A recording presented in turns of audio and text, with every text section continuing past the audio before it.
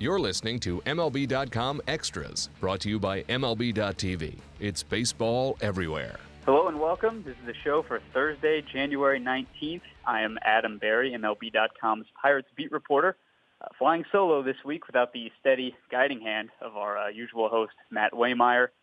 Scheduling conflicts are keeping me and Mr. Waymeyer apart this week. So I'm going to freestyle a little bit here, stream of consciousness, and run over some of the Pirates news and notes from this past week. On our last show, I was podcasting live from Pirates minicamp down in sunny Bradenton, Florida. We're back in Pittsburgh now, but just wanted to dive into one topic we briefly touched on last week, specifically when we were talking about a potential Jose Quintana deal. That's something that the Pirates have been kind of linked to this offseason. ESPN has reported the Pirates, quote, worked hard to acquire Quintana. We've spoken, and I've written several times about why Quintana, the White Sox left-hander, makes perfect sense for Pittsburgh's rotation. He's an upgrade at the top of the rotation, sort of a guaranteed number two between Gerrit Cole and Jameson Taillon. You know what you're going to get from him, 200-plus innings with a mid to low 3-something ERA. He's a left-hander, which is something they need. He's been one of the major's best starters overall for the past 4 years or so. So adding him would also strengthen the bottom of the rotation, as we've discussed, because you'd be looking at Gerrit Cole, Quintana, Taillon, Ivan Nova, and most likely Chad Kuhl. But there's another angle there that I think is certainly worth discussing and considering, is people kind of get caught up in the frenzy of the offseason where, you know, players become pieces and prospects become assets to move for other pieces. So to get somebody like Quintana, you would have to give up some really high-level, near-ready prospects like the Red Sox did for Chris Sale, also from the White Sox. These are the kind of players the Pirates are typically built on, and as they transition or bridge, as Neil Huntington has said, from one core, this group sort of led by Andrew McCutchen, to the next group, those prospects are going to be really even more important for their future and really for their present. So in theory, it's pretty hard from that perspective to even imagine them parting with several guys like a Tyler Glasnow, Austin Meadows, Josh Bell, Kevin Newman, and Mitch Keller. Those are their top five prospects, most likely. They were this past season. And the Rays, even at the trade deadline, asked for at least two of them when the Pirates asked for a controllable starting pitcher. And even those guys didn't have the upside or really even the proven quality of a Jose Quintana. So it's easy to talk about those guys as assets and as, you know, pieces that you can move to get something else as currency in a way. But then at minicamp, you go down there and you see these guys in person. Glasnow, Meadows, Bell, and Newman were there in person. Keller was not.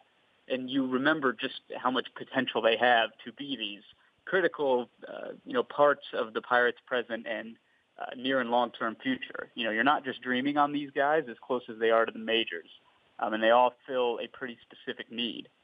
Starting with Glasnow, he had a rough debut, as we all saw, but he has said that it was maybe his worst season overall, which is pretty special when you consider what his AAA numbers still were in spite of that. Talking to him at minicamp, seeing him at Pirate Fest, he just seems so much more confident and comfortable right now. He noticed some things mechanically last year that felt off in his delivery, some things that he's been working on this offseason. He's at a sort of a baseball factory right now working, because the stuff is so incredible when he is mechanically right, which could be a challenge given the long limbs and his height. He could still be something special. He's still one of the top pitching prospects in all of baseball.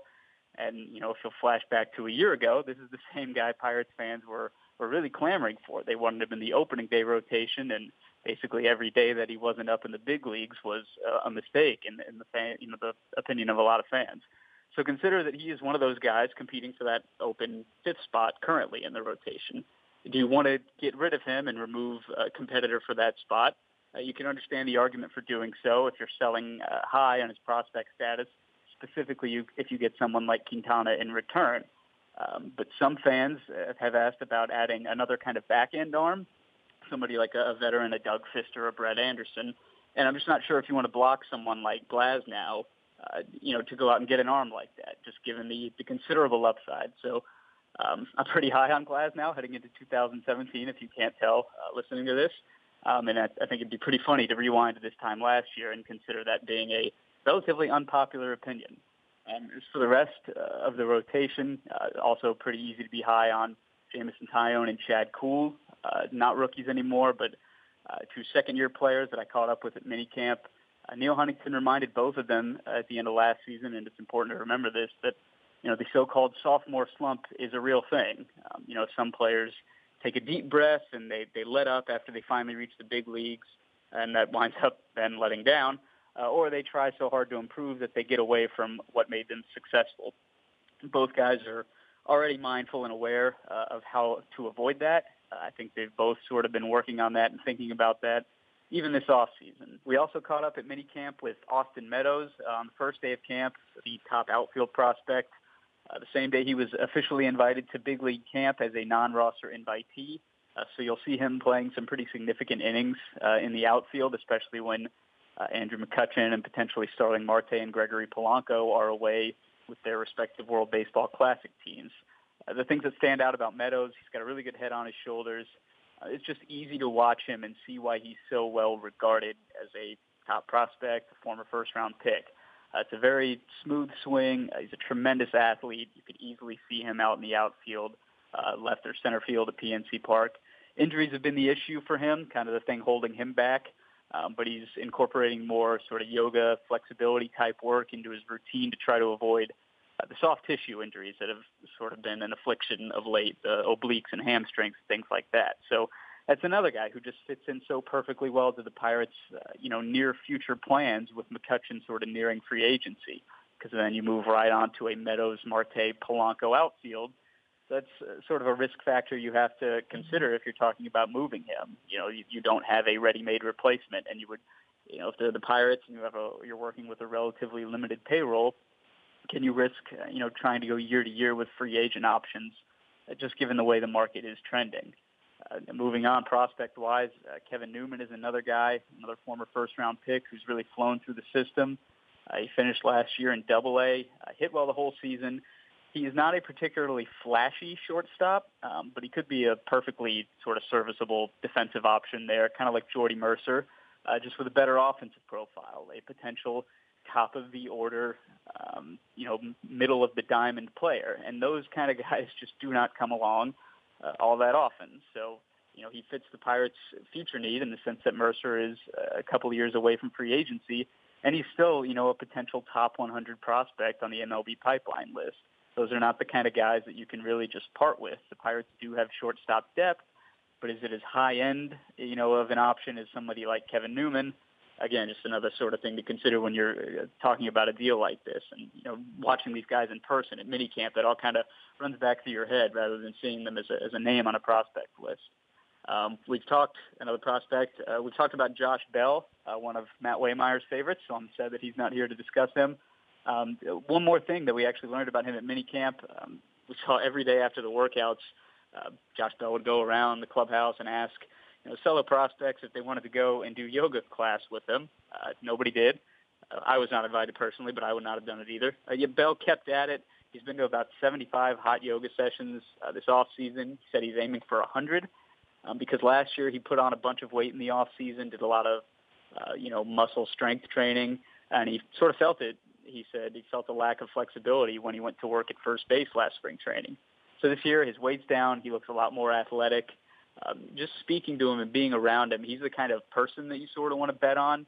In addition to all that conditioning work that he's done, he's worked basically at least once a month at first base with various members of the Pirates coaching staff, just putting in a lot of hard work. Even, from the start of the off season, right into minicamp, he's going to show up to spring training early to knock off the cobwebs a little early. He's a really important part of the Pirates lineup this year, and then potentially for the next half decade.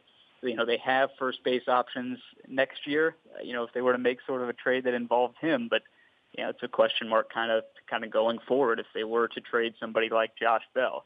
So you can see where it's not such a simple decision as throw in all these prospects at the White Sox and hope they accept the Quintana deal. These are very important pieces and parts of the Pirates' future as well as their present. But moving on from minicamp, there are a few other topics to discuss from the past week. I wrote about catcher Francisco Cervelli, specifically his pitch framing. We knew when the Pirates got him from the Yankees, Cervelli's defense has always been very well regarded. But it's interesting to see just how well he stacks up behind the plate in that regard. He's particularly strong, as the StatCast data shows, turning low balls into low strikes, which is something that blends really well with the Pirates' emphasis on pitching down in the strike zone. That's the kind of pitcher that they've targeted over the last several years, really since they kind of surged back into contention, as guys who pound the bottom of the zone and get ground balls. And Cervelli is really a good fit behind the plate for that. Jameson Taillon said that he can make even your bad pitches look good, which is not only a positive with the umpires, but it helps build a young pitcher's confidence. And the Pirates are going to lean on a number of young pitchers in their rotation this season. So go check out that story on Pirates.com. There's some neat StatCast, baseball savant charts and info, and some really good insight from Jameson Taillon, Chad Kuhl, and Stephen Brault. There was also a little bit of news, I suppose, at the end of the week. It was the deadline Friday to file salary arbitration numbers, and the Pirates settled on one-year deals with all but one of their eligible players, that player being closer Tony Watson, who is most likely heading to an arbitration hearing next month. The Pirates are a file and trial team, so they could still negotiate a multi-year deal or potentially trade Watson. He's at least a nominal candidate, given that he's 1 year away from free agency, but most likely they're going to go to a hearing over their reported $400,000 difference in requested salary for 2017. There was nothing too surprising otherwise out of that deadline. No multi-year deals, no extensions, nothing like that. Garrett Cole, Jordy Mercer, Juan Nicasio, Jared Hughes, and Drew Hutchison all settled on one-year deals. And the last thing that I wanted to mention here, to sort of keeping that stream of consciousness thing going, was a feature I wrote during minicamp. The room was full of prospects and these young big leaguers that, guys you can kind of dream on and get excited about. But this person that I wrote about was nothing like that. It was non-roster invitee Josh Lindblom. He's got a really great story. I was very honored that he spoke to me about it and let me write it.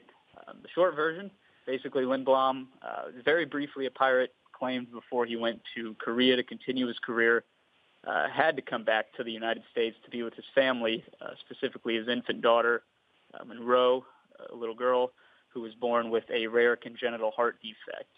It was a really sort of touching story, really emotional speaking about it.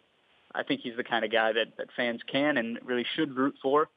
So hopefully everybody will give that story a look on Pirates.com. It's also pinned to the top of my Twitter feed at Adam D. Berry, ADAMDBERRY. So that's all I've got for now. Hopefully Matt Waymire will be back with us next week, back with his hands on the wheel here to rein in my rambling.